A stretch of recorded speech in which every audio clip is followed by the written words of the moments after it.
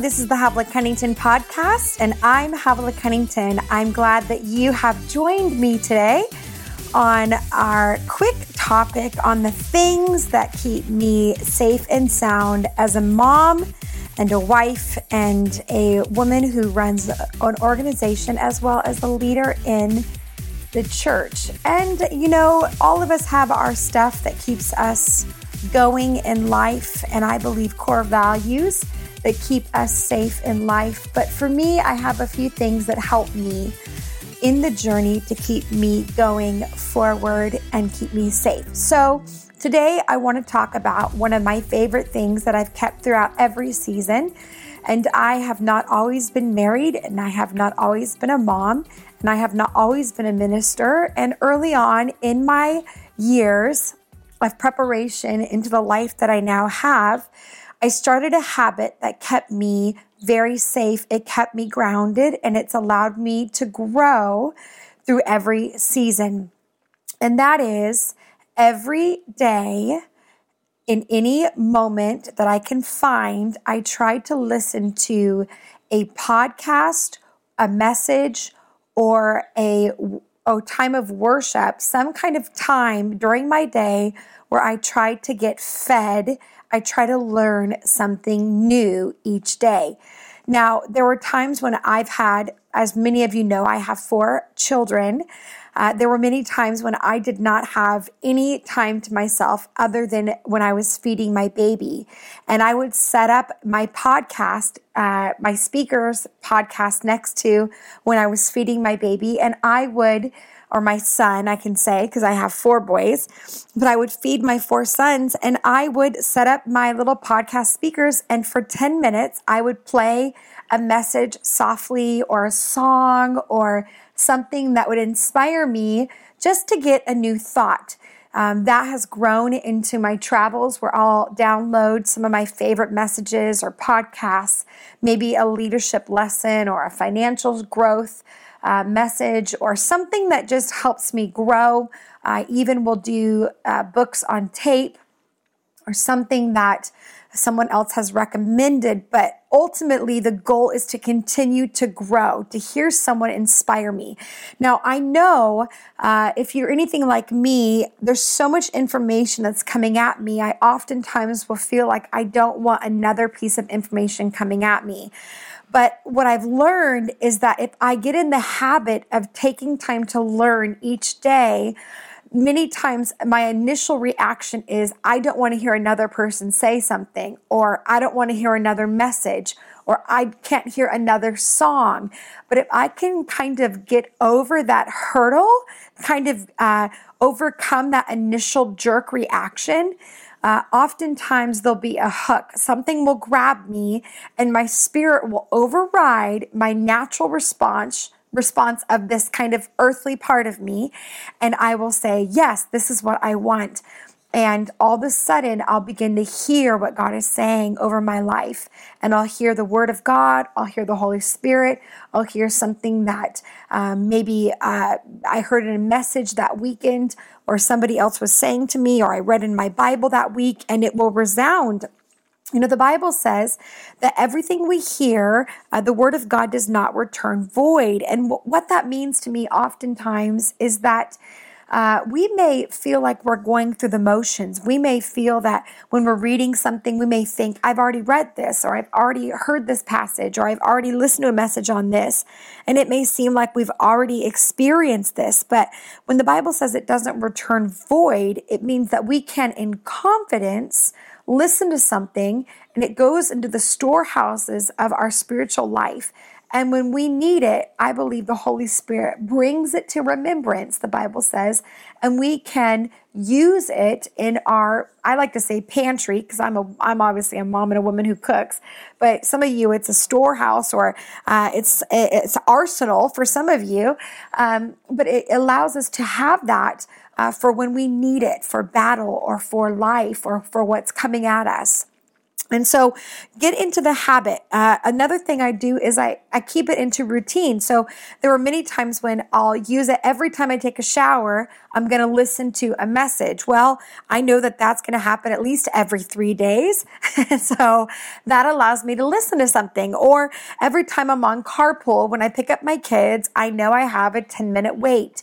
So during that 10-minute wait, I'm going to put on a message, or I'm going to put on a podcast. Some of you, it may be, or at least for me, sometimes it's every time I have a layover, I'm going to listen to this podcast, or I'm going to read this passage, or I'm going to read this book.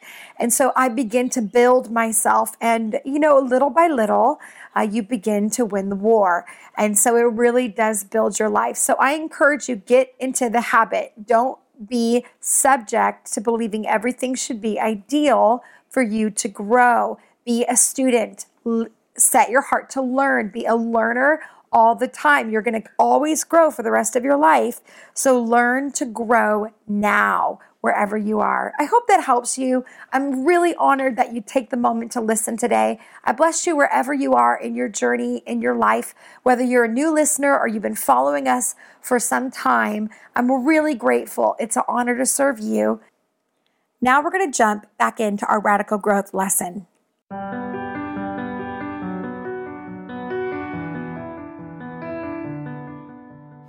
Hi, I'm Havilah Cunnington, and this is 30 Days to Radical Growth.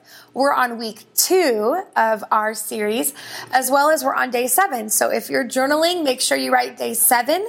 And today is entitled The Seed. The Seed. I'm just honored that you're coming along with us, and I hope that you're enjoying it. If you are, make sure you post something or let us know where you're watching from so that we can kind of experience it with you as well. I love this quote. I open up with this, and while I read this quote, open up your Bibles to Isaiah chapter 55. Isaiah chapter 55. If you ever want to know where Psalms or Isaiah is, grab your Bible, have it, open it up, and you're very close to Psalms or Isaiah. Okay, here's the passage. It says this quote, "For a seed to achieve its greatest expression, it must come completely undone. The shell cracks, its insides come out, and everything changes." I love that quote because it's really true. For us to grow in any kind of extraordinary way, we must undo all that's been done and allow our lives to completely be vulnerable and transparent, and it to be completely morphed into something different, which is the likeness of God, the Bible says. So I just love that thought.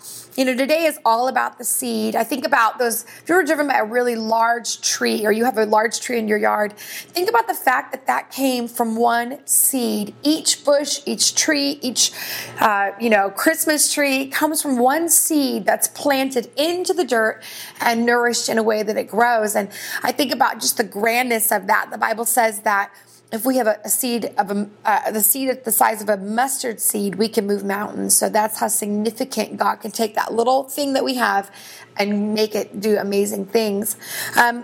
As long as I've been on this journey with Christ, I'm always on this kind of pursuit of understanding what's my responsibility and what's his responsibility. Because I think in every relationship, if it's going to be a healthy relationship, we need to know where we begin and where we end, and where they begin and where they end. And the more we know what we're responsible for, the more we can show up. And I find I end up messing up my life and God a lot when I end up trying to take on things that aren't my responsibility, or I'm like apathetic and think he should do it all and I'm not doing a thing. And so the more I know what I can do and what I'm responsible for, the more it becomes manageable. And it's a good signal for me to know, am I being healthy or not in my walk with him? One thing we need to understand then in this process is that he's the one that creates the seed. You are not responsible for the seed, but you are responsible to get the seed in you. And I want to say this, God is the one that creates it, and he's the one that the seed is always good. It's always full of potential. That seed is never bad. There's never something wrong that he plants in us. He's always the author of the good things in us, and he plants it. In fact, it even says in Isaiah 55, which is where you turned, it says, so it is when I declare something. This is what God is saying. My word will go out and will not return to me empty, but it will do what I wanted. It will accomplish what I determined, which means it's impossible for God to say something over you or give you something that cannot grow. It's just impossible. The only hindrance is us. The only hindrance is you, and that's okay. I'm going to help you understand how to get yourself out of the way and grow. The Word of God is there's power behind it. And I love what it says on page 38. It says, it means that every single thing from the Word of God and in the Word of God is teeming with life, just looking for soil to land in. It's impossible for the Word of God to come up empty. So it's not so important how we get the Word of God in us, but if we do. It doesn't matter if you get it by reading your word in a quiet place, or some of us have kids. Sometimes it's just popping on a message while we're driving around, or sometimes it's starting out your morning with worship, or sometimes it's staying up late at night and getting the word in us. It's just how isn't important. It's the if. It's changing your method to get the result that you want.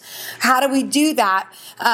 It's all about being creative. The Bible says to do the word, and that word in the original Greek means to creatively do, which means to figure it out.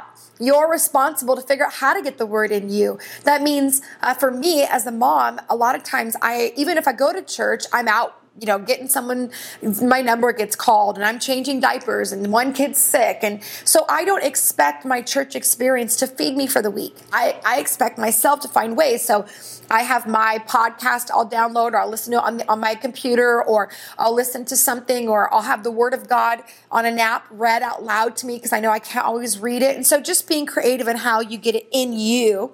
I love what Hebrews 4 says. It says that it is active and it's living, which means it's impossible for it to not return void. What's your morning meditation? It's simply this. You get to choose your own scripture today. Grab something that you like, and don't just grab your favorite one. Grab something that maybe is something that is talking to you or speaking to you. Grab that scripture and think about it, meditate on it. Then your daytime dare is to take that scripture and see how you can walk it out that day.